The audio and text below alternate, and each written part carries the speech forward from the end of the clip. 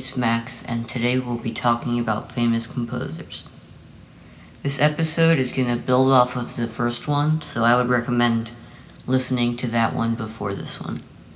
We are going to go in depth on some of the composers we named in the first episode, one from each time period. The first composer we'll talk about is John Dunstable. John Dunstable was a musician in service of the Duke of Bedford.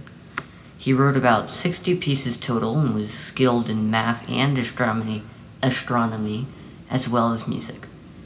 The next composer we will talk about is Orlando Gibbons. Orlando Gibbons was an organist and composer who sang in the King's College Choir.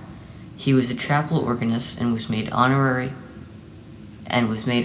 Doctor of Music at the University of Oxford.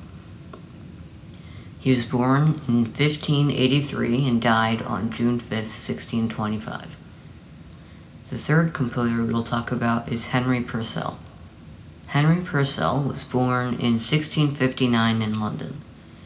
In 1679, he was appointed organist of Westminster Abbey. He married around 1680 and had at least 6 children. He died in 1695.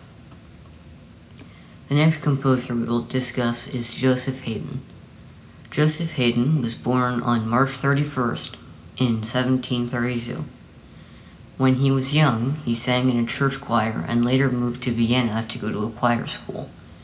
However, when his voice changed, he was expelled. He died on May 31st, 1809. The last composer we'll talk about is Johannes Brahms. Johannes Brahms was born on May 7th, 1833, and was a composer and pianist of the Romantic era. He wrote many different kinds of music, including piano works and symphonies. He never married and died on April 3rd, 1897. That's all for today, and I hope you enjoyed this episode on composers. Be sure to listen to the next episode of Exploring the History of Music.